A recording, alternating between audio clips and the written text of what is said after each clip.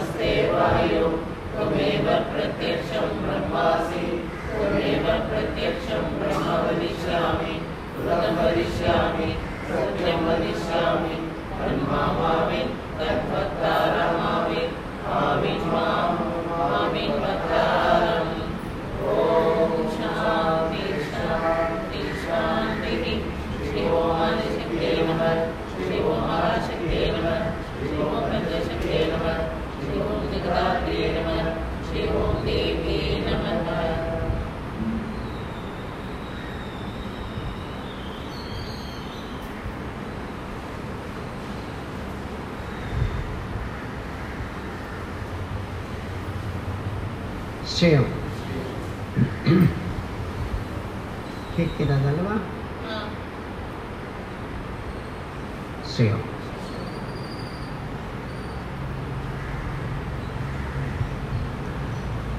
நமது இன்றைய வகுப்பிற்கு முன்னால் 2 விஷயங்கள் கூறுகிறோம்.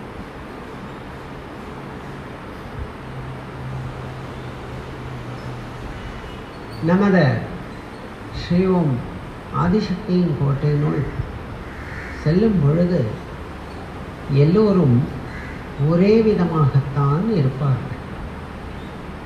இதில் உயர்ந்தவர் யார், தாழ்ந்தவர் யார், யார் என்ன என்பது எதுவுமே தெரியாது. அப்படித்தான் இந்த கோட்டையும் நாம் நிர்மாணித்துள்ளோம். அதன்படி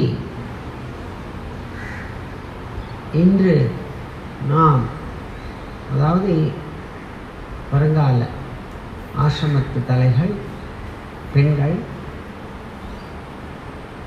முறையாக சேலை கட்டி கொண்டிருப்பதை யாம் மனமாற பாராட்டுகிறோம்.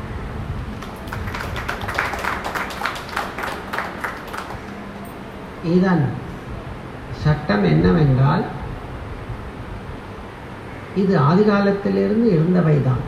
குரு வீட்டிற்கு வருகிறார் என்றால் அவருக்கு தனியாக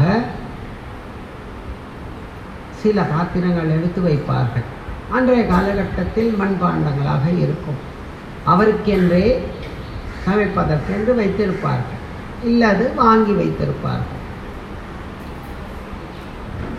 அதே போன்ற பெண்கள் அவர் வரார் என்றால் மின்னாள் தங்கள் அறை விட்டு தனியாக படுத்து மறுநாள் இந்த துணியை, அதாவது தாங்கள் உடுத்தியிருக்கும் புடவையை நினைத்து காய போட்டு மறுநாள் குளித்துவிட்டு அதை கட்டிக்கொண்டு குரு பக்தியுடன் சமைப்பது ஒரு பெரிய முக்கியமான ஒரு சேவையாகும். நமக்கு பார்த்தால் இது என்ன ஆச்சரியம் அல்லது இது என்ன ஆச்சாரமா என்றெல்லாம் தோன்றும். இவர்கள் என்ன பைத்தியமா? இல்லை. விதிமுறை என்ன சொல்லி இருக்கிறது? நாம் அன்றாடம் கட்டும் ஆடைகளுக்கும் இதற்கும் வித்தியாசம் உள்ளது. இது கட்டும் பொழுது நமக்கே ஒரு பொறுப்பு ஏற்படுகிறது. இது நம்முடையது. வருபவர் எனது குரு. அவர் மனமாற சாப்பிட்டு திருப்தியாக இருக்க வேண்டும். அவர் மனமாற சாப்பிட்டு திருப்தியாக ஆசீர்வதிக்க வேண்டும் என்ற நோக்கத்தில் இது ஆரம்பிக்கப்பட்டது. பிறகு இது எங்கோ போய் எப்படியோ போனது. ஆனால் நாம் மீண்டும் தொடங்குகிறோம். ரிஷி பத்னிகள் ரிஷிக்கே அப்படித்தான் சமைப்பார்கள். காரணம், காலையில் தெய்வத்திற்கு அர்ப்பணிக்கப்படுவது என்பது நமக்கும் தெய்வத்திற்கும் ஒரு பந்தம் ஏற்பட வேண்டும். அந்த பந்தத்திற்காக நாம் இவ்விதிமுறையை கட்டிக்கொண்டால் நம் மனதில் நாம் யாருக்காக செய்கிறோம், எதற்காக செய்கிறோம், ஏன் செய்கிறோம் எனும் கேள்விகளுக்கெல்லாம் பதில் அமைதியாக கிடைக்கும். ஆதி காலத்தில் அவர்கள் ரிஷிகள் பூஜைக்கு சென்றால் ரிஷி பத்தினிகள் இப்படி சேவைக்காக எல்லாவற்றையும் எடுத்து வைத்து செய்வார். அதே போன்றுதான் நாம் நித்தமும் செய்யும் பொழுது, நாம் தெய்வ பூஜை தேவி பூஜை செய்யும் பொழுது இதை நாம் முறையாக கட்டிக்கொண்டு செய்தால் அது நமக்கும் தூய்மையை தரும் அல்லவா? யாருக்காக நாம் பயப்பட வேண்டும்? யார் இதற்கு தடங்கள்? உன்னிஷ்டம். யாரும் இதில் தடங்கள் சொல்வதற்கு இல்லை. மன தூய்மைக்காகவும் நமக்காகவும் செய்வோம். அதை தினமும் காலையில் இறைவனுக்கு, அதாவது நீங்கள் வழிபடும் தெய்வத்திற்கு சமைத்து வைத்து விட்டு பிறகு மாற்றிக்கொள்ளலாம். அன்றாடம் நமக்கு எத்தனையோ வேலைகள் இருக்கிறது. அதற்கு முன்னால் குளித்துவிட்டு மடியாக சமைத்து இறைவனுக்கு அர்ப்பணிப்பது தான் ஒரு முறையானது. அப்போது கணவனும் தெளிவாக இருப்பான், பித்தமில்லாமல்.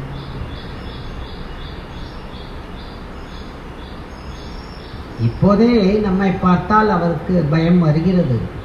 ஆனால் அப்போது நம்மை பார்த்தால் பக்தி வரும். வித்தியாசம் இருக்கிறது அல்லவா? இதற்கும் அதற்கும் வித்தியாசம் இருக்கிறது. ஓ, இது ஏதோ பக்தியாக காலை செய்கிறாள், நாம் ஏதாவது சொல்லிவிட்டால் அது எப்படியாவது நமக்கு பழித்து விட்டால் என்ற ஒரு பயம் வரும் அல்லவா? இதற்காகவாது இந்த வேஷம் போடலாமே. ஏதோ என்னால் முடிந்த சீர்ப்பு வேஷம் என்று கணவன் நினைத்தால் அந்த பாவத்தில் அவன் போய் விழட்டும், நமக்கு என்ன போனது? இதுவும் சரிதானே? தெரிந்து கொள்ளுங்கள் பெண்களே, வருங்காலத்தில் நீங்கள் எனக்கு சொந்தமானவர்கள் என்பதை நிரூபிக்க வேண்டும்.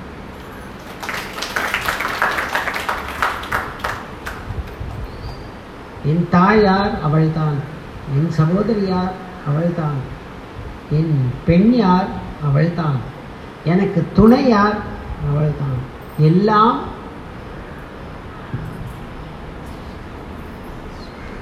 எல்லாம் அவள் என்ற ஒரு நோக்கத்தில் நாம் இதை தொடங்குகிறோம். அது மனதில் இருக்க வேண்டும். எல்லாம் நீதான், உன் செயலால் நான் தொடங்குகிறேன் இன்றைய பொழுது என்று இருக்க வேண்டும். அதனால் நீங்கள் முன்னே வருவது மிகவும் சந்தோஷமாக. இங்கல்ல எங்கெங்கு யார்கள் எந்தெந்த குழந்தைகள் ஆரம்பித்து கட்டிக்கொள்கிறார்களோ அவர்களை எல்லாம் நாம் மனமாற பாராட்டுகிறேன். ஒரு விஷயம் முடிந்தது. இரண்டாவது விஷயம், இது எனக்கு பொறுப்பளிக்கப்பட்டதால் இது பொறுப்பின் விஷயம். வாழை இலையை அங்கே பாருங்கள், மூலையில் சொருகிக் கொண்டே போகிறார்கள். சிஷ்யர்கள் என்று சொல்வதற்கே அசிங்கமாக இல்லை. வாழை இலையை எடுத்து மாட்டிற்கு போட்டால் என்ன, எடுத்துக்கொண்டு போய் போடுவதற்கு அவ்வளவு சோம்பேறித்தனமா? அப்படியே அங்கேயே சொருகி விடுவது. யார் செய்தாலும் அவர்கள் மனதில் இது தெரியும், யார் செய்கிறோம் என்று. ஏனென்றால் நம்மால் மற்றவர்களுக்கு தான் பழி சொல்ல முடியுமே தவிர அந்த பழியை நாம் ஏற்றுக்கொள்ள தயாராக இல்லை. அதனால் வகுப்பு முடிந்தவுடன் அங்கிருக்கும் இறைகள், அந்த இடம் நீங்கள் தான் உட்கார்ந்து சாப்பிடுகிறீர்கள், அந்த இடம் சுத்தமாக இருக்க வேண்டும் அல்லவா? ஏன் மாட்டிற்கு போட்டால் புண்ணியம் வந்துவிடும் என்ற பயமோ?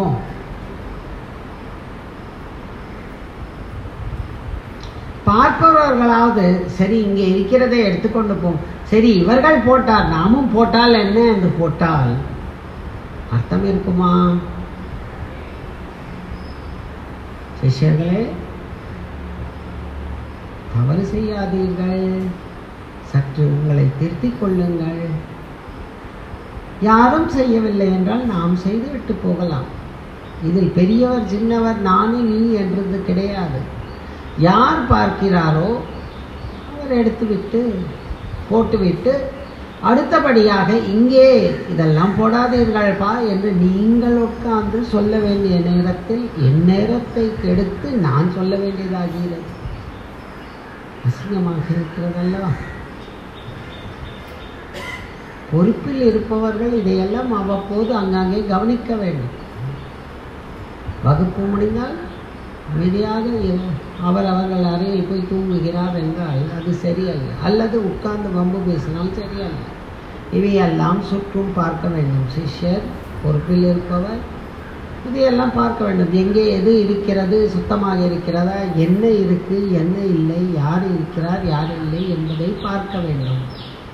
ஒருவேளை யாராவது புதிதாக வந்தால் கவனிக்க வேண்டும். இதையெல்லாம் விட்டு விடுகிறோம். இது நாம் வீட்டில் நடக்கும் ஒரு விசேடம் போல் ஆகிவிட்டது. ஆங்காங்கே உட்கார்ந்து பேசுவார்கள், ஆங்காங்கே சிரிப்பார்கள், ஆங்காங்கே குப்பை போடுவார். இது நம் கோட்டையில் இருக்கிறோம். கோட்டையில் நடக்கும் ஒரு பெரிய முக்கியமான என்ன ஒருத்தர் சொன்னால் சரி, என்ன பூஜை, நியமனிஷ்டையுடன் நடக்கிற பூஜை. அதற்கு நம்மால் முடிந்தவை என்னென்ன செய்ய வேண்டுமோ செய்ய வேண்டும். ஒவ்வொன்றும் தினமும் சொல்லக்கூடாது. இது சாப்பிடுவதற்கு யாராவது சொல்கிறார்களா, உனக்கு பசிக்கிறதா சாப்பிடுகிறாயா என்று? பசி எடுத்தவுடன் சாப்பிடுகிறோம் அல்லவா? அதே போன்றுதான் செயலிலும் இருக்க வேண்டும். சிஷ்யர்களை மன்னிக்கவும். என் பொறுப்பின் கடமை நான் சொல்கிறேன். என் தாய் இங்கு நடப்பதற்கெல்லாம் பொறுப்பு நீதான் என்று சொன்னதால் என் பொறுப்பை நான் உங்களிடம் சொல்கிறேன். செய்யும்.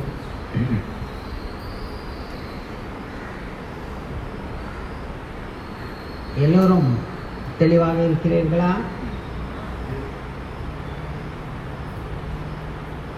மனிதநேயமே பக்திக்கு வழி. இன்று 2, இன்னும் போகும், கவலைப்படாது.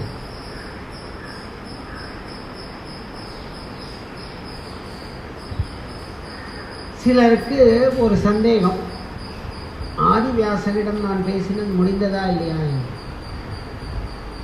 அல்லவா? மனதில் நாம் நினைக்கிறோமோ அவை அனைத்தும் மனதில் இருக்கிறதோ இல்லையோ தெரியாது. ஆனால் முடித்தாளா முடிக்கவில்லை, அந்த குறை மட்டும்தான் தோன்றும். சொன்னதெல்லாம் ஞாபகத்தில் இருக்கிறதா? அதில் இருக்காது. ஸோ மனித நேயத்தில் இதுவும் ஒன்று. அவர்கள் சொன்னதெல்லாம் நமக்கு ஞாபகம் இருந்தால் மேலே கேட்பதும் முறையான. சொல்வதே நமக்கு எதுவுமே ஞாபகம் இல்லை என்றால் மேலே கேட்பதில் நமக்கு தகுதி இல்லை. இது ஒன்று மனித நேயத்தை எழுதி கொள்ளுங்கள். இந்த மனித நேயத்தை பற்றி நாம் தினமும் நமது பஞ்சாங்கத்தில் கூறிக்கொண்டு தான் வருகிறோம். யாராவது அதை கவனித்திருக்கிறீர்களா? சரி, நீங்கள் கவனித்திருக்கிறீர்கள் என்றால் இன்று எழுதியவர்களை தவிர, இன்று பஞ்சாங்கத்தில் கடைசியாக ஒரு வார்த்தை சொன்னோமே, என்ன அது? யாராவது ஒருத்தர் சொன்னால் பரிசு கொடுப்போம். நமது சுவாமிகள் கொடுப்பார்.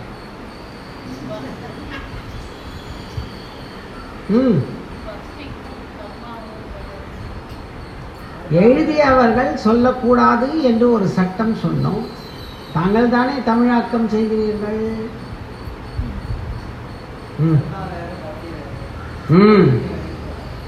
ஓகே, சரியாக சொல்லிவிட்டார். கை தட்டுங்கள். நமக்கு இப்போது ஒரு சிரிப்பு சொல்லுவோம். நமக்கு யூடியூபில் பார்ப்பதில் தான் நேரம் இருக்கிறதே தவிர அன்றாடம் சொல்வதில் என்ன அர்த்தம் இருக்கிறது, அதை நாம் பின்பற்றுகிறோமா என்று ஒரு சிஷியருக்கும் இல்லை. நான் பெருமை அடைகிறேன், ஒருவராவது இதை சொல்கிறார் என்றால். சிலர் பார்க்கவே மாட்டார்கள், பஞ்சாங்கம் யாதோ பைத்தியக்காரி எழுதுகிறாள் என்று அல்லவா. ஆனால் பஞ்சாங்கம் சொல்வதற்கு முன்னால் என்ன சொல்கிறார் நமது சுவாமிகள்? சொல்லுங்கள் சுவாமிகள்.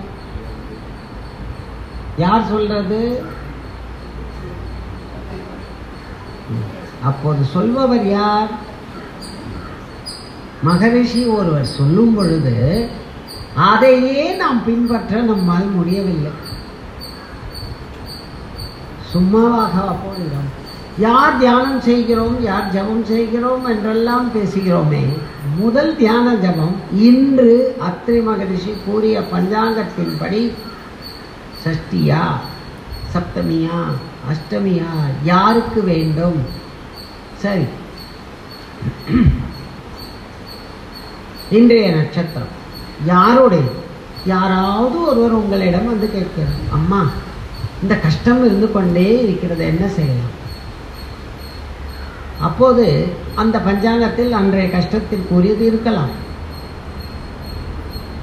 இவ்வளவுதானே, இந்த தேவியை வேண்டிக்கொள் அல்லது இந்த அவதாரத்தை வேண்டிக்கொள், இதை செய், சரியாகிவிடும் என்று நாம் சொல்லலாம் அல்லவா?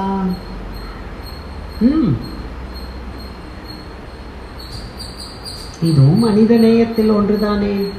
ஒரு மனிதனுக்காக, ஒருவருக்காக நாம் சேவை செய்யலாம் அல்லவா? செய்கிறோமா? நமக்கு நேரம், பஞ்சாங்கம் பார்ப்பதில் நேரம் இல்லை. அத்ரி மகரிஷிக்கு நேரம் பாவம் நிறைய இருக்கிறது. அவர் செல்போன் வைத்துக் கொள்வார்.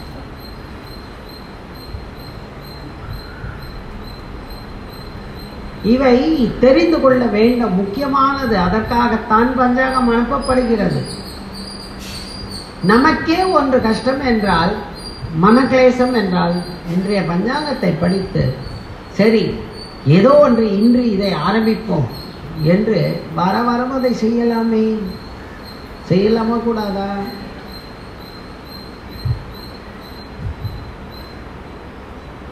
அதாவது இங்கே புலவர்கள் பாட்டு எழுதி மட்டுமே பேர் வாங்குவார்கள். இதையெல்லாம் செய்து நல்லது செய்வோம் என்பதில் அவ்வளவு ஈடுபாடுகள் இல்லை. ஏன்? அதை செய்தால் நல்ல பெயர் கிடைக்கும் அல்லவா? அப்படியா? அதையும் செய்யலாம், இதையும் செய்யலாம். மன்னிக்க வேண்டும், யாரையும் புண்படுத்த சொல்லவில்லை. பாட்டு எழுதுவதை நிறுத்திவிடாதீர்கள். இவை எல்லாம் முறையாக சொல்லப்படுகிறது.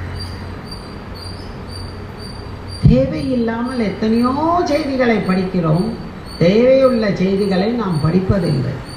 இது மனித நேயத்திற்கு அதர்மமாகும். நீ செய்வது அதர்மம், தர்மம் அல்ல. ஒருவர் சொல்வதை நாம் முதலில் கேட்க வேண்டும். கேட்டு அதை கிரகித்துக் கொண்டு பிறகு அதன்படி என்ன செய்ய முடியுமோ செய்ய வேண்டும். உடனே ஞானியாக வேண்டும் என்றால் யாராலும் முடியாது. சொல்ல போனால் எனக்கே 18 அல்லவா? தன்னை உணர 18. அப்படி என்றால் உங்களை உணர எத்தனை? கணக்கே இல்லை. போகட்டும், நமக்கு எதற்கு அந்த கணக்கு? சரி, இந்த 18க்கு காரணம் என்ன? ஒரே ஒரு முதல் நிபந்தனை நமது குரு ஆதிவியாசர் போட்டார். எதிலும் மனித நேயத்தை நீ விடாமல் நடக்க வேண்டும்.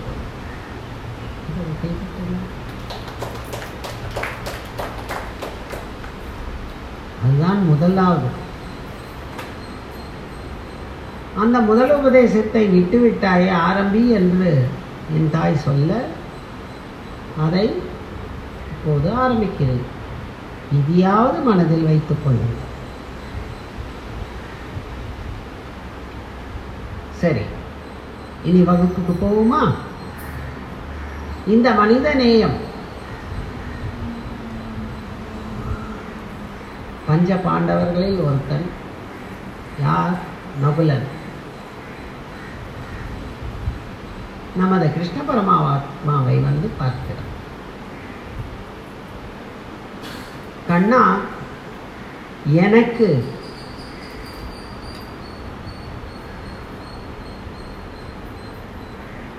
ஒரு மணி நேரமாவது சமயம் வேண்டும் உன்னுடன் உரையாட. என்ன சொல்கிறார்? எப்போது வேணாலும் என்னுடன் பேசலாம், சகஜம்தான் அல்லவா? ஆனால் இவன் சொல்கிறான், எனக்கு அப்படி தேவையில்லை, எனக்கு அப்படி தேவையில்லை. எனக்காக நீ உட்கார வேண்டும், எனக்காக நீ பேச வேண்டும்.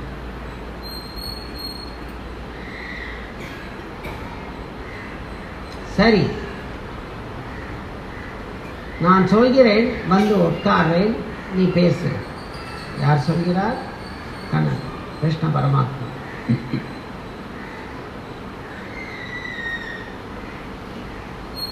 அங்கே ஒரு நேரம் கொடுக்கப்படுகிறது. இது குருட்சேத்திர போருக்கு முன்னால் நடக்கும் ஒரு சம்பவம்.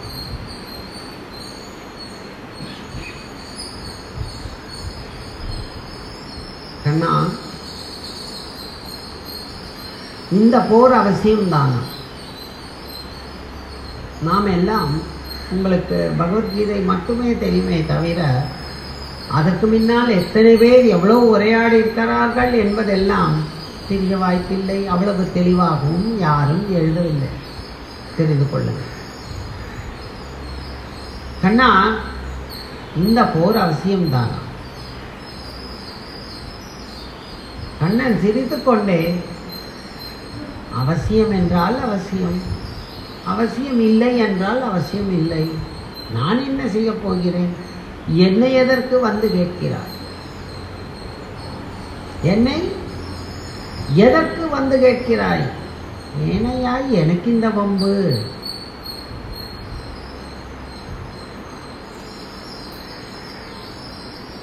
அப்போது இவன், கண்ணா, வீணாக விளையாடாதே, விவாதம் செய்ய, கேட்பதற்கு பதிலை சொல். இது அவசியம்தான். நகுலா, மீண்டும் அதே பதில்தான் ஐயா. எனக்கும் இதற்கும் எந்த விதத்திலும் சம்பந்தம் இல்லை. ஓ, அப்படி என்றால் நான் இப்போது உன்னை சம்பந்தப்படுத்துகிறேன். நீ இதை நிறுத்து. பங்காளிகள் சண்டை நாட்டில் பெரிதாகி பெரிதாகி இன்றும் பார்க்கிறோம். வந்துவிட்டது அதே நிலை அல்லவா? சின்னதை ஆரம்பித்து எங்கெங்கோ போய் இப்போது பெரிதாக வந்து விஸ்வரூபமாக நிற்கிறது. இது தேவைதானா? நீ என்ன செய்ய போகிறாய்? அப்போது கண்ணன்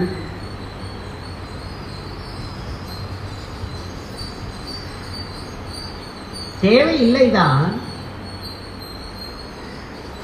ஆனால் தேவைதான். எனக்கு ஒரு பதில் மட்டுமே வேண்டும். 2 பதில்கள், இப்படி சமாளிக்கும் பதில்கள் எனக்கு தேவையில்லை. ஒரு பதிலை சொல்.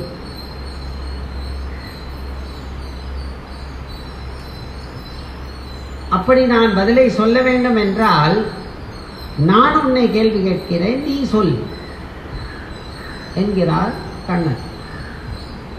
சரி, இந்த யுத்தம் எதற்காக வருகிறது? எல்லாம் தான் தெரிந்ததே. அதான் நகுலா, இதில் மனித நேயம் இருக்கிறதா? இந்த யுத்தத்தில் மனித நேயம் இருக்கிறதா? கண்ணா, அதற்காக தான் சொல்கிறேன், யுத்தத்தை நிறுத்து. மனித நேயம் இல்லை. யாரோ சண்டை போட்டுக்கொள்ள இத்தனை பேர்கள் அழியவா வேண்டும்? எத்தனை ராஜ்யங்கள், எத்தனை இடங்கள், இதெல்லாம் தேவையா?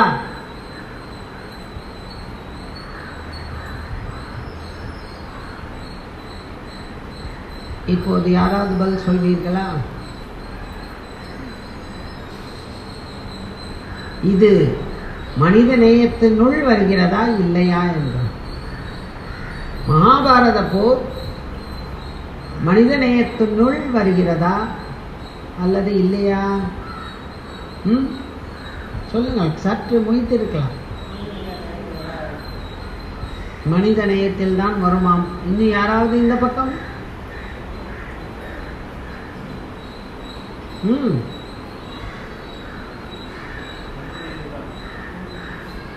மனித நேயத்தில் தான் வரும். இன்னும் ஒருவர் சொன்னால் நன்றாக இருக்கும். மனித நேயத்தில் தான் வரும். எப்படி சொல்கிறீர்கள்? யார் அது தர்மத்தை காப்பது?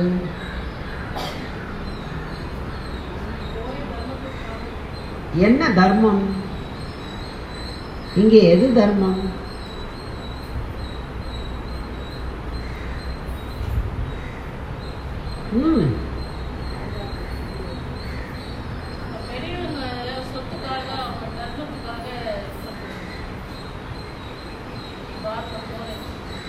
எது தர்மம்?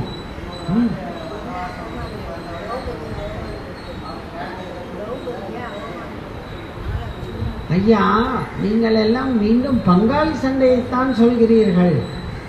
இந்த பங்காளி சண்டையினுள் திரௌபதி துகிலுரியப்பட்டது. இவர்கள் உங்கள் வீட்டில் இருவரில் தகராறு இருந்தால் நாடேவா புட்டிசோராக வேண்டும்? ஏமா கேள்வியை சரியாக புரிந்து கொள்ளுங்கள். உங்களுள் பங்காளி சண்டை வந்தால் நாட்டையேவா பழி வாங்குவீர்கள்?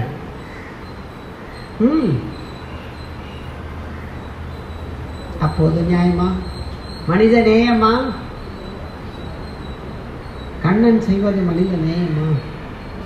நிறுத்து என்று நகுலன் சொல்லும் பொழுது நிறுத்த வேண்டும் அல்லவா? சொல்லுங்கள். இங்கே கண்ணன் நமக்கு சொந்தக்காரன் அல்ல. இங்கே கண்ணனை நாம் விரோதியாக பார்ப்போம். சற்று நேரம் பார்க்கலாம், தப்பு இல்லை. மனித நேயமா? எதுவுமே தான் காரணம் இல்லை என்கிறேன்.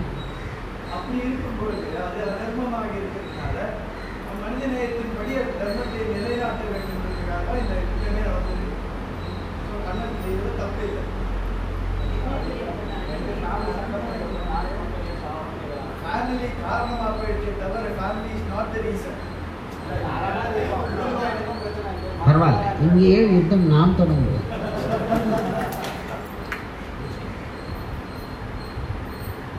சொல்லுங்கள், பேசலாம், தைரியமாக அடிக்கடி சண்டை போடலாம், வாருங்கள்.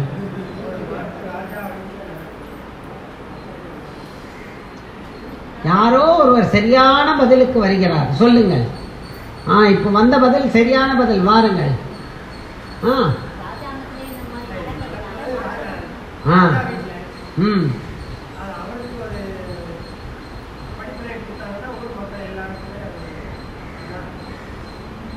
ஒரு ராஜாவிற்கு நாம் கொடுக்கும் படிப்பினை ஊர் மக்கள் அனைவரும் அடியவா வேண்டும்?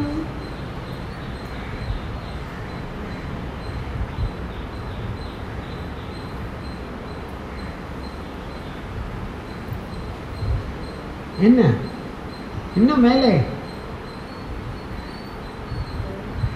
நம்மால் கணபதியிடம் உட்கார்ந்து பேச முடியும், இங்கே முன்னால்லாம் பேச முடியும்.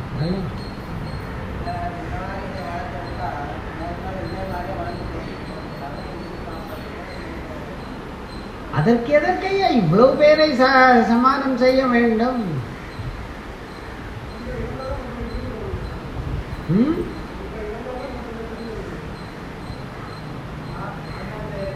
சற்று முன்னே வந்து உட்கார்ந்து சொல்லுங்கள். பின்னே இருந்து சொன்னால் பாதி பேருக்கு கேட்கவில்லை. மக்களையும் பாதிக்கிறது, இதுதான் உண்மையானது. அப்படி என்றால் தர்மர் செய்தது தப்பா, யுதிஷ்டர் செய்தது தப்பா? இப்படி மேலே மேலே போருங்கள். பீஷ்மாச்சாரி செய்தது தப்பா?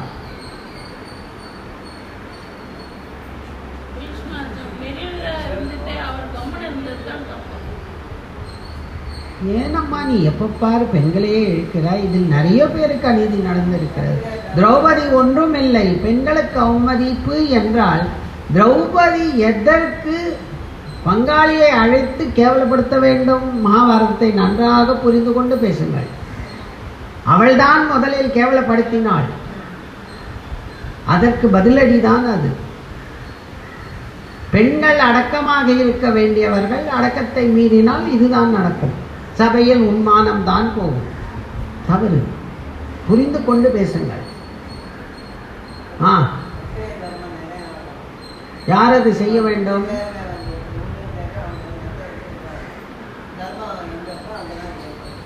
தர்மம் ஜெயிப்பதோ தோற்பதோ இங்கே நான் எதுவுமே பேசவில்லை. மனித நேயம் இதில் மகாபாரத போரில் இருக்கிறதா இல்லையா? அப்படி இருக்கிறது என்றால் அதன் விளக்கம் நாம் இப்போது ஆராய்வது யார் தவறு என்று அல்லவா?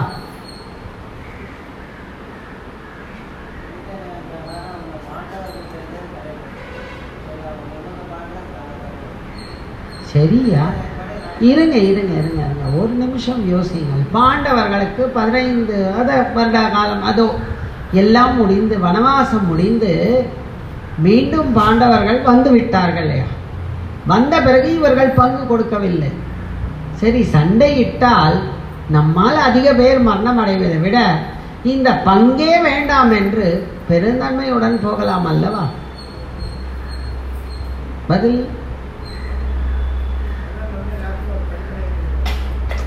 இது பெருந்தன்மையாக போகலாமா அல்லவா?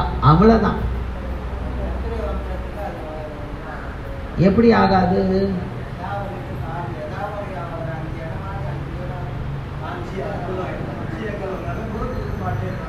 கொடுக்கல, முடியாது.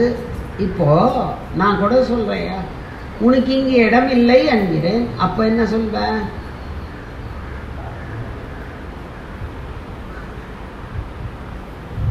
வெளில தானே போகணும், போ. அதற்காக இங்க எல்லோரிடமும் போரா செய்வாய்?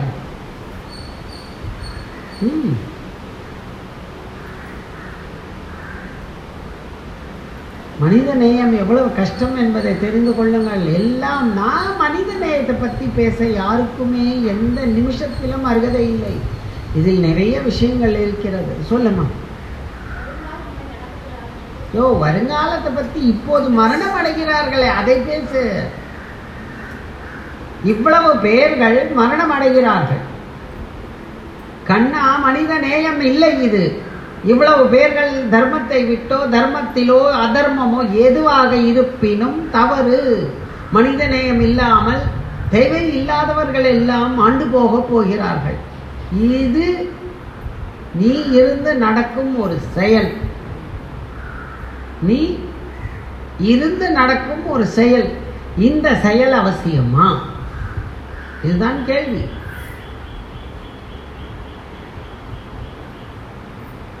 அப்போது கண்ணன் இப்படியெல்லாம் இதனால் தான் அதனால் தான் என்று சொன்னால் அந்த தெய்வத்திற்குரிய மதிப்பீடு அல்லவா? இதை எப்படி கையாள வேண்டும்?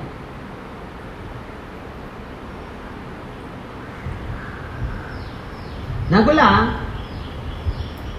என்னை மன்னித்து விடு. பாருங்கள், தெய்வம் என்பது என்ன? நம்மால் ஒரு முறை மன்னிப்பு கேட்பதற்கு எவ்வளவோ யோசிப்போம் அல்லவா? அவ்வளவு கனம் நமக்கு. நகுலா, என்னை மன்னித்து விடு. ஏனெனில் நாம் உச்சகட்டத்திற்கு வந்துவிட்டோம். முதல் கட்டத்தில் இருந்து நான் திருத்திக் கொண்டேதான் வருகிறேன். தவறு நாளை வரும், தயவு செய்து இதை செய்யாதீர்கள், தயவு செய்து இதை செய்யாதீர்கள் என்று சொல்லிக்கொண்டே வந்தேன். கேட்பதற்கு யாரும் தயாராக இல்லை. சற்று நாமெல்லாம் நம்மை பற்றி சிந்திப்போமே. இதில் உண்மைதானே? என்னதான் இருந்தாலும் நமது குரு சொன்னாலும் நாம் கேட்க மாட்டோம். நாம் என்ன செய்வோமோ அதுதானே செய்வோம். ஒவ்வொரு நேரம் குருவுக்கு என்ன தெரியும் என்று தானே இருக்கும். ஆனால் வருங்காலத்தை முன்னிட்டு பேசுவார். நேற்று நம்ம குருவை பற்றியும் பேசினார்கள் அல்லவா? இவர்கள் எல்லாம் தெய்வ பிறவிகள். இவர்கள் எல்லாம் வருங்காலத்தை கூட்டி, அதாவது இன்று எனக்கு உன்னால் என்ன தயவு பார்க்க மாட்டார், என்னால் உனக்கு வருங்காலத்தில் என்ன செய்ய முடியும் என்பதை யோசிப்பார்.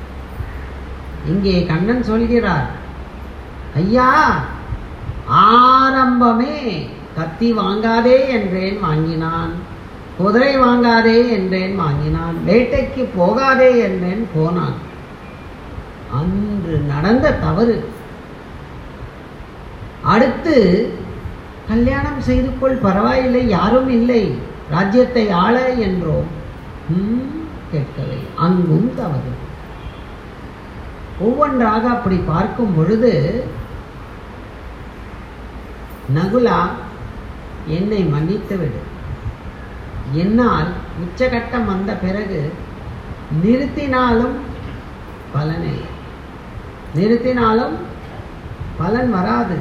நிறுத்த மாட்டார்கள், நிறுத்த மாட்டார்கள். இருவர் சண்டை, உதாரணம், இருவர் சண்டையிட்டுக் கொண்டிருக்கும் பொழுது மத்தியஸ்தம் பண்ணலாம் என்று நடுவில் ஒருவர் பூந்தால் அவன் தலை அவ்வளவுதான் அல்லவா? சரி, இன்னொரு உதாரணம். நலம், நலத்தில் பங்கிடுகிறார்கள். ஒரு 10 சென்ட் அதிகமாக போகுது. எவன் சாப்பிட்டால் என்ன, கூட பிறந்தவன் சாப்பிடட்டுமே என்று விடும் மனப்பாக்குவம் நமக்கு இன்று வரை இருக்கிறதா? மனித நேயம் எப்படி விளையாடுகிறது பார்த்தீர்களா? எங்கோ செய்யும் தவறுகள் யார் யாரோ பலியாகிறார். சரி, உன் நலத்தில் பக்கத்தில் இருப்பவன் ஆக்கிரமிக்கிறான். எவ்வளவு ஆக்கிரமிப்பான்? கொஞ்சம் கொஞ்சமாக ஆக்கிரமிக்கிறான். அப்படி என்றால் ஒன்று அதை பாதுகாக்க வேண்டியது உன் பொறுப்பு. எப்போது நீ அதை பாதுகாக்கவில்லையோ மற்றவன் உள்ளே நுழைவதில் தவறில்லை. பூட்டை திறந்து வைத்து பணத்தை காண்பித்து பிறகு பூட்டாமல் வெளியில் சென்று திருடன் வந்து எடுத்துக்கொண்டான் என்றால் திருடனின் தவறா, வைத்தவனின் தவறா? யாருக்கு தவறு? வைத்தவனின் தவறு. இப்போ புரிகிறதா? ஒவ்வொன்றாக தவறுகள் நிறைய நடந்து விட்டது. ஒன்றல்ல, நிறைய நடந்து விட்டது. கண்ணா, நாம் ஒப்புக்கொள்கிறேன், ஆனால் மனம் ஒப்புக்கொள்ளவில்லை. நாம் நமது குருவிடம் எவ்வளவோ கற்று இன்று வேதனையில் நிற்கிறோம். நகுலா, அதே குருவிடம் தானே உன் அண்ணனும் கற்றான். ராஜ்யத்தை போய் ஒரு விளையாட்டில் விடலாமா?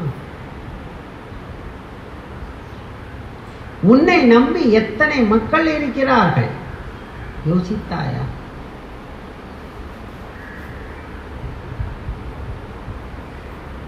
மனித நேயம் எப்படி விளையாடுகிறது இங்கே? நம்மை நம்பி யார் இருக்கிறார், அதையும் நாம் யோசிக்க வேண்டும். நாமே பெரியாள், நாமே நல்லது என்று இல்லை, நம்மை நம்பி யார் இருக்கிறார்? ஒரு வாகனத்தை ஓட்டுபவன், அவனை நம்பிதானே பலர் உட்கார்ந்து செல்கிறார்கள். அப்படி இருக்க யாருக்கு கவனம் அதிகம் தேவை? சென்று கொண்டிருப்பவர்களுக்கா, ஓட்டுபவருக்கா? அப்போது இங்கே இப்படி ஒரு தவறு நடந்ததே. சரி, அதெல்லாம் நடந்தது. இதை எப்படியாவது தடுக்க வேண்டுமே. எனக்கு இது பிடிக்கவில்லை.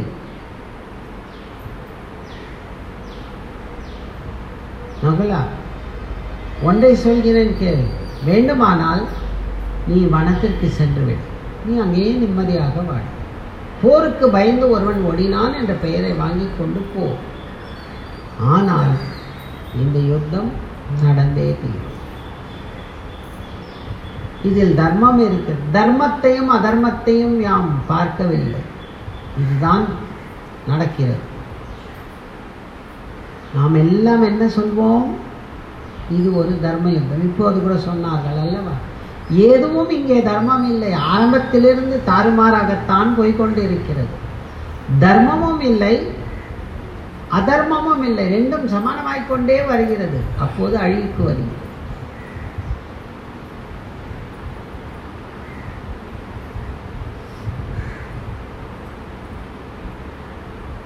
மனித நேயம் இல்லையே கண்ணா. உண்மை, இதில் நானும் உடந்தைதான். உண்மை, இதில் நானும் உடந்தைதான். என்ன செய்ய போகிறாய்? ஒன்றும் செய்ய மாட்டேன். எது வெல்ல வேண்டும் என்று நினைக்கிறதோ அது வெல்லட்டும். வென்ற பிறகு அது தர்ம போரா அதர்ம போரா என்று நிர்ணயிப்போம். ஆனால் வென்ற பிறகு இப்போது நாம் பேசுகிறோம் தர்ம போர் என்று. வெல்வதற்கு முன்னால் அப்படி சொல்லக்கூடாது. அதனால் இவர் சொல்கிறார், மனித நேயமே இல்லாமல் ஒரு அரசாங்கமே நடக்கிறது. மனித நேயத்தை மனதில் வைத்துக் கொள்ளாமல் ஒரு அரசாங்கம் நடக்கிறது என்றால் அதை யாராலும் ஒன்றும் செய்ய முடியாது. இதற்கு இவர்கள் பலியாவது உண்மை.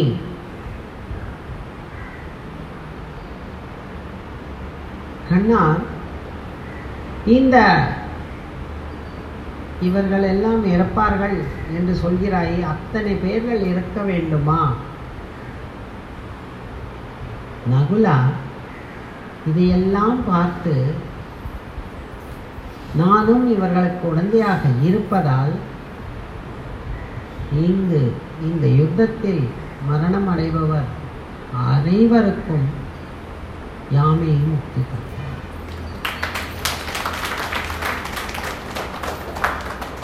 இப்போது கண்ணன் அயோக்கியனா?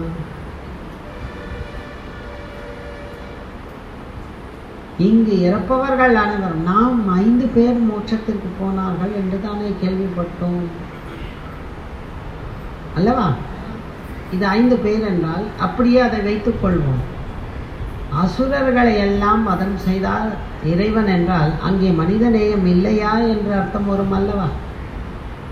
தாய் மகிஷாசுரனை கொன்றாள் என்றால் ஒரு தாய் என்றா சொல்வோம்? சொல்ல முடியாதல்ல. அது மனிதநேயம் இல்லை என்று. மனிதநேயம் நமக்கு தெரியாது, சும்மா பார்த்தவுடன் சொல்லிவிடுவோம். இது மனித நேயமே இல்லை, அவள் எப்படி கொள்ளலாம் என்று அல்லவா? இங்கே மனித நேயம் என்பது நீ பல மனிதர்களை கொன்றாய், அந்த பாவத்தில் இருந்து நீ விடுபட வேண்டும் என்றால் உன்னை நான் கொல்லத்தான் வேண்டும். கொன்றாலும் நீ என்னுடத்தில் தான் இருக்க போகிறாய், அதுதான் முக்கியம். இங்கே அதுதான் முக்கியம். கொன்றாலும் நீ யாரிடத்தில் இருக்க போகிறாய்? என்னிடத்தில், என்னுள் தானே இருக்க போகிறாய். பக்தர்கள் பாடி ஆடி அதில் தவறு செய்து பிறப்புகள் எடுக்கிறார்கள். நான் பாடவும் இல்லை ஆடவும் இல்லை, ஆரம்பத்திலேயே உன்னை எதிர்த்து விட்டு உடனே உன்னுள் நான் இடம் பெறுகிறேன். இதுதான். அதனால் இறைவன் கர்மா என்பது இறைவனுக்கு கர்மா இல்லை, அதை எப்படி சரி செய்ய வேண்டும் என்று யோசிக்கிறார். சிஷ்யர்களை ஒரு கத்தி எடுத்து ஒருவனை கொத்தி விட்டு நான் எப்படி சரி செய்ய வேண்டும் என்று யோசிக்கிறேன் என்று சொல்லிவிடாது. அது வேறு, இது வேறு. இறைவன் அவனுக்கென்று ஒரு நீதி இருக்கிறது. அந்த நீதியின்படி செய்கிறான். நகுலன் கேட்க மன்னித்து விடு என்ற முதலிலேயே அந்த வாக்கியத்தை சொல்கிறான். இந்த தவறு அனைத்திற்கும் நானும் உடந்தை. நம்ம யாராவது ஒத்துப்போமா? கொஞ்சம் யோசிச்சு பாருங்க. தவறுக்கு நான் என் தவறு அப்படின்னு ஏதாவது சொல்லுவோமா? சொல்வோமா? சொல்ல மாட்டோம். எதா இருந்தாலும் அவன் தவறு, அவன் தவறு, இவன் செய்யல, அவன் செய்யல, அப்படித்தானே சொல்லுவோம். என் தவறை, அதாவது நான் சொன்னேன் கேட்கல, இருந்தாலும் அது என் தவறாவே எடுத்துக்கிறேன்.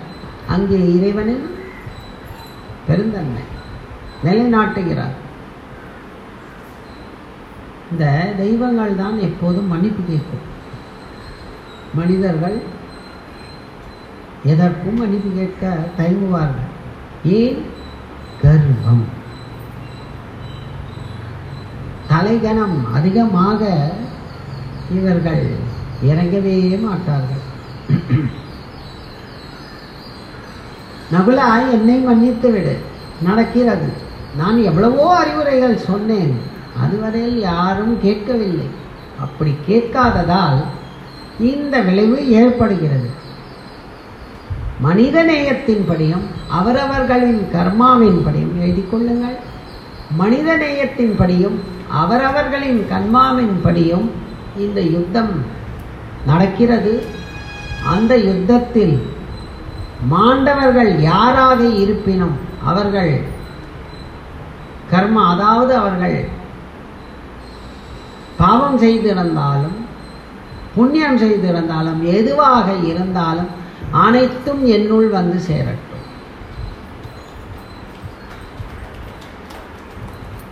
அதாவது ஒரு இடத்தில் மனித நேயம் இல்லை என்ற உடன் கடவுள் இறங்கி வந்து நான் எடுத்துக்கொள்கிறேன் அந்த தவறை.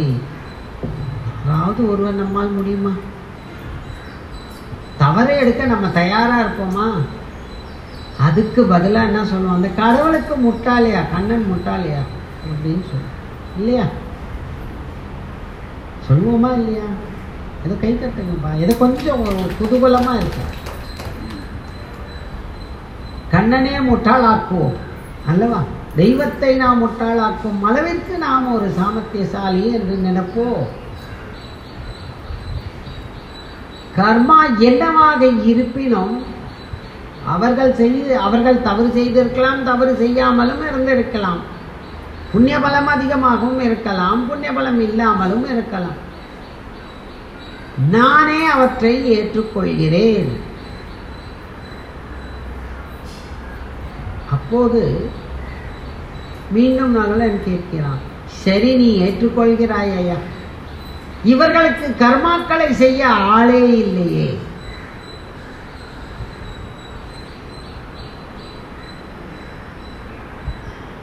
இந்த பித்ருதோஷம் அது இது எல்லாமே வருமே, இதற்கும் ஆள் இல்லையே என்கிறார்.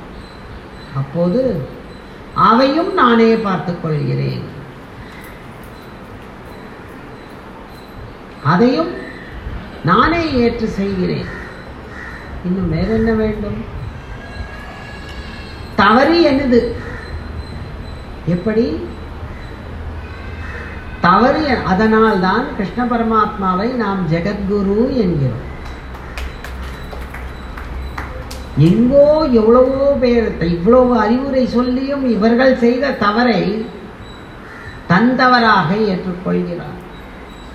இன்றைய காலகட்டத்தில் அப்படி யார் இருக்கிறார்? தன் தவறு, இது தவறும் என்னுடையது, அறிவுரைகள் சொன்னேன், நான் சொன்னேன் என்பதை சுட்டிக்காட்ட வேண்டும். சொன்னேன், நான் பெருமைக்காக சொல்லவில்லை, அறிவுரைகளை சொன்னேன், அதை யாரும் பின்பற்றவில்லை. தவறு மேல் தவறு மேல் தவறு மேல் தவறாக எல்லாம் தவறாக போய்விட்டது. அப்படி தவறாக போனதினால்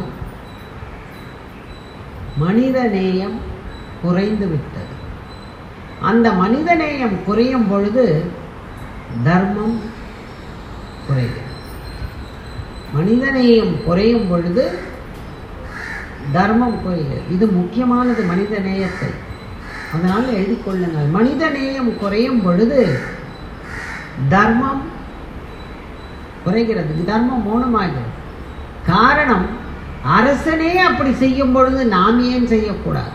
அதுதான் இன்று வரையில் அந்த நலத்தகராறு வந்து கொண்டே இருக்கிறது. இன்று வரையில் நாம் விட்டோமா? போனா போது நீ எடுத்துக்கொள் என்றாலும் நம்மை வம்புக்கு இழுப்பார். சரி வேண்டாம், எனக்கு வேண்டும் என்று சொன்னாலும் வம்புக்கு இழுப்பார் அல்லவா? அது அன்று ஆரம்பித்து இன்று வரையில் அப்படித்தான் இருக்கிறது.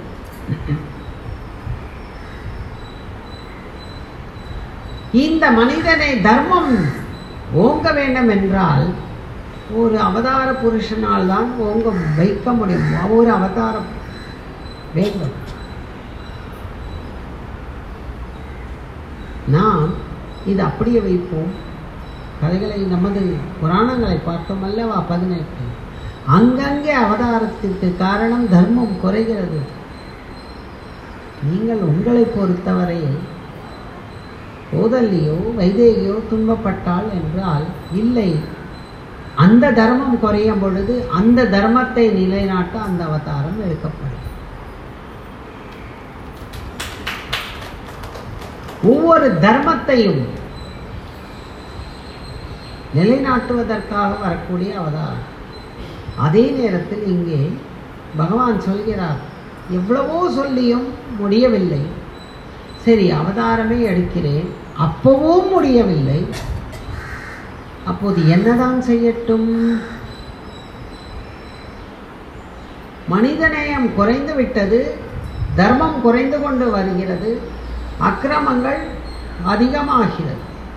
அப்படி அக்கிரமங்கள் அதிகமாகிறது என்பதால் அனைத்து பொறுப்பையும் நான் அவதாரம் செய்து விட்டேன், அனைத்து பொறுப்பையும் நானே ஏற்றுக்கொள்கிறேன். அனைத்து பொறுப்பையும் நானே. எங்கே மனித நேயம் குறைகிறதோ, ஒரு வீடு என்று எடுத்துக்கொள்வோம். வீட்டில் ஒரு மனித நேயம் குறையும் போது யாராவது அந்த வீட்டில் ஒருவர் இதை குறைக்காமல் நிலைநாட்டுகிறேன், நானே இந்த பொறுப்பை ஏற்றுக்கொள்கிறேன் என்றால் அதுதானே உயர்வு. அதுதான் உயர்ந்த மனிதநேயம். ஒரு தவறு நடந்து விட்டால் அதை திருத்தி அதை செயல்பட்டு நல்ல முறையில் செலுத்த நான் எப்படி வேணாலும் குனியலாம், எப்படி வேணாலும் உதைப்படலாம், என்ன வேணாலும் செய்யலாம், ஆனால் அந்த தர்மத்தை நிலைநாட்ட வேண்டும். அதனால் பகவான் என்ன செய்கிறார்? மனித நேயத்தை காப்பாற்ற வேண்டும் என்பதற்காகத்தான் ஐயா பாவங்களையும் பொறுப்புகளையும் நானே ஏற்றுக்கொண்டேன். இந்த கர்மாக்களை நானே ஏற்றுக்கொள்கிறேன். புரிந்ததா? முடிவுரை, நமது 18 எத்தனை பேர் எவ்வளவு துன்பம் செய்து இருந்தாலும் 18வது வந்து நானே உங்களை ஏற்றுக்கொள்கிறேன். அப்போது உங்கள் மனித நேயத்தை நான் நிலைநாட்டுகிறேன். ஆனால் இந்நேயம் தவறு செய்தால், இதைத்தான் அம்மா என்ன சொல்கிறாள்? யாராவது சொல்ல முடியுமா? பற்றியதை பற்றிக்கொள், இல்லை, இது இரண்டாவது. அது முதல்து. பற்றியதை பற்றிக்கொள், உன்னை பற்ற வந்ததை பற்றிக்கொள், பற்றியதை விட்டுவிடு. அது ஒன்றாவது. இரண்டாவது நமது மாதவன் கதையில் உள்ளதே, உன்னை காண கண்ணன் வந்திருக்கிறான், பற்றியதை பற்றிக்கொள், கண்ணனை பற்றிக்கொள், அவனை விட்டுவிடார். அதாவது அவன் விருப்பப்படியும் அவனுக்கு என்ன தேவையோ அதன்படியும் நீ நடக்க வேண்டுமே அன்றி நீ உன் செயலாக உன் இஷ்டமாக இருக்காதே. நாம் எல்லாம் அப்படியா இருக்கிறோம்? அப்படி என்றால் இங்கும் இன்னும் அதே அதர்மம் தான் போய்கொண்டே இருக்கிறது அல்லவா? அதாவது கண்ணன் அன்று வந்து அனைவரையும் ஏற்றுக்கொண்டான், முடிந்தது. இங்கே ஏற்றுக்கொள்ளும் பக்குவத்திற்கு நீங்கள் வர வேண்டும் அல்லவா? இது யுத்தம் அல்ல, அது யுத்தம். சண்டை வேண்டுமென்றால் நாம் யுத்தம் போடலாம், அது யுத்தம். யுத்தத்தில் அனைத்தையும் ஏற்றுக்கொண்டு மனித நேயத்தை தருகிறார். இங்கு மனிதநேயமாக உங்களை நமது ஜெகதாத்ரி தாய் சீடனாக்கி வைக்கிறார். அதற்கு மாறு கொடுத்து விட்டாகிவிட்டது அல்லவா? நீ அதாவது ஒரு வியாபாரம் தொடங்க வேண்டும் என்றால் ஒரு பொருளாதாரம் தேவை. அந்த பொருளாதாரத்தை உனக்கு குரு என்ற மூலமாகவும் கோட்டை என்ற மூலமாகவும் கொடுத்து விட்டது. இப்போது இதை வைத்து லாபம் சம்பாதிப்பாயா, நஷ்டமாக போவாயா என்பது யாருடைய செயல்? இங்கே இதற்கு மேல் நீ நமது தாயை பார்த்து இன்னும் உனக்கு மனிதாபிமானம் இல்லையா, அல்லது நீ இன்னும் மனித நேயத்தில் நடக்கவில்லையா என்று கேட்க முடியுமா? இவ்வளவு கொடுமைகள் செய்தும் உன்னை மீண்டும் இங்கே சேர்த்து இருக்கிறேன் என்றால் எனது வேலை முடிந்தது. அதுதான் ஜெகதாத்ரி, ஜெகத்தை ஆளுபவள், என்றும் நமக்கு ராணியாக நிற்பார். பொறுப்புகளை தானே எல்லாவற்றையும் நான் ஏற்றுக்கொண்டேன். இவைகள் நடந்தது, இவர்களை எல்லாம் ஒன்றாக சேர்த்து போட்டுவிட்டேன், முடிந்தது என் வேலை. இதிலிருந்து பிடிப்பதும் பிடிப்பாததும் உனது செயல் என்று முடிக்கிறார். அங்கே வியாசர் என்ன கேள்வி கேட்டார்? ஆதி வியாசர் என்னிடத்தில் மனித நேயத்துடன் நீ எடுக்க வேண்டும் அவதாரம். இன்று வரையில் அதுதானே நடந்தது.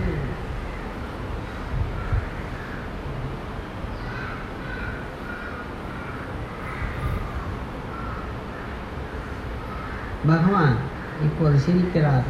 என்ன சொல்கிறாய் நகுலா? கண்ணா, நான் யுத்தத்திற்கு தயாராகிறேன். மனித நேயம் இருக்கிறதா இல்லையா என்று இப்போது கண்ணன் கேட்கிறான் மீண்டும். கண்ணா, அதை பார்க்கக்கூடாது, அதை நான் பார்க்க மாட்டேன். காரணம், பார்த்தால் துக்கம் வரும், யுத்தம் செய்ய மாட்டேன். பார்க்காவிட்டால் அனைத்தும் கண்ணன் என்று இப்போது பகவத்கீதையில் அர்ஜுனனுக்கு பகவான் சொல்கிறார், அனைத்தும் நீதான் செய்கிறாய். ஆனால் நகுலன் அன்றே சொல்லிவிடுகிறான், கண்ணா, அனைத்தையும் நீதான் செய்கிறாய், உன்னை நம்புகிறேன். அதாவது ஒருவரை பிடித்து கொண்டு விட்டால் பரிபூர்ணமாக நாம் நம்ப வேண்டும். அவரை பற்றி குறை வெளியில் சொல்லிவிட்டால் உனக்கு நம்பிக்கை இல்லை, உனக்கு பக்தி இல்லை, உனக்கு மனிதநேயம் இல்லை, உனக்கு மனிதநேயமே இல்லை. அவரை பற்றி குறை சொல்லக்கூடாது. அதாவது ஒரு நண்பர் இருக்கிறார், அவரை உனக்கு ரொம்ப பிடித்து விட்டது. அப்படிப்பட்ட நண்பரை நீ மற்றவர்களிடம் குறை சொல்லாதே, நண்பரிடமே சொல், இதுதான் சரியானது என்று சொல், சரியானது. ஆனால் மற்றவர்களிடம் சொல்லி இன்னும் அந்த குறையை கெடுக்கும். இது மனிதர்கள் கூறியது. இப்போதும் சொல். ஏனென்றால் கண்ணன் வேறு விதத்தில் அங்கங்கு பேசியிருக்கிறார். அது இறைவனின் செயல், அப்படித்தான். இதில் கேள்வி கேட்க முடியாது நம்மால். காரணம், அதற்கு கர்மபலன் என்று வருகிறது. அது வேறு, இது வேறு. அடுத்து நாம் அடுத்த சந்தர்ப்பத்தில் குருவை பற்றி பார்ப்போம்.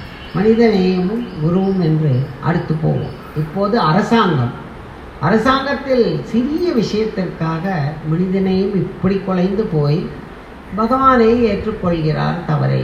பகவானே அதற்குரிய பலனையும் செய்து தானே அதை நிவர்த்தி செய்கிறார். இதை நாம் பார்த்தோம். அதனால் மகாபாரத போரில் மனிதநேயம் இல்லை. பகவான் ஏற்றுக்கொள்கிறார் என்றால் இல்லை என்பது தானே அர்த்தம். யாரும் சரியான முறையில் இல்லை, எவ்வளவு உபதேசம் செய்தும் யாரும் கேட்கவில்லை. அதனால் அங்கே மனிதநேயம் இருக்கிறதா இல்லையா என்பதற்கு ஒரு சந்தர்ப்பமே இல்லாமல் போய்விட்டது. அவ்வளவும் அக்கிரமாக ஆரம்பித்தது. இதுதான் நிலை. இந்த நிலையில் இருந்துதான் யுத்தம் தொடங்கியது. அதனால் அன்றே நகுலனுக்கு சொல்கிறார், அனைத்தும் நான் செய்கிறேன் என்று. அதே நகுலன் உடனே சொல்கிறான், உன்னை நான் நம்புகிறேன், இனி நீ சொல்வதுதான் எனக்கு வாக்கு, நீ எதை சொன்னாலும் எதுவும் சிந்திக்காமல் செயல்படுகிறேன். போதும், சிந்தித்தால் மூளை நமக்கு போய்விடும். சிந்திக்காமல் என் செயலை நான் செய்கிறேன். அப்படி என்றால் கர்மா என்ன சொல்கிறது? உன் செயலையை, உனது வேலை என்னவோ உன் செயலை நீ செய்து கொண்டு வா. நீ போட்ட வேஷத்திற்கு என்ன வேஷம் போட்டு இருக்கிறாயோ அந்த வேஷத்தின்படி உனது செயலை நீ செய்து கொண்டு வா.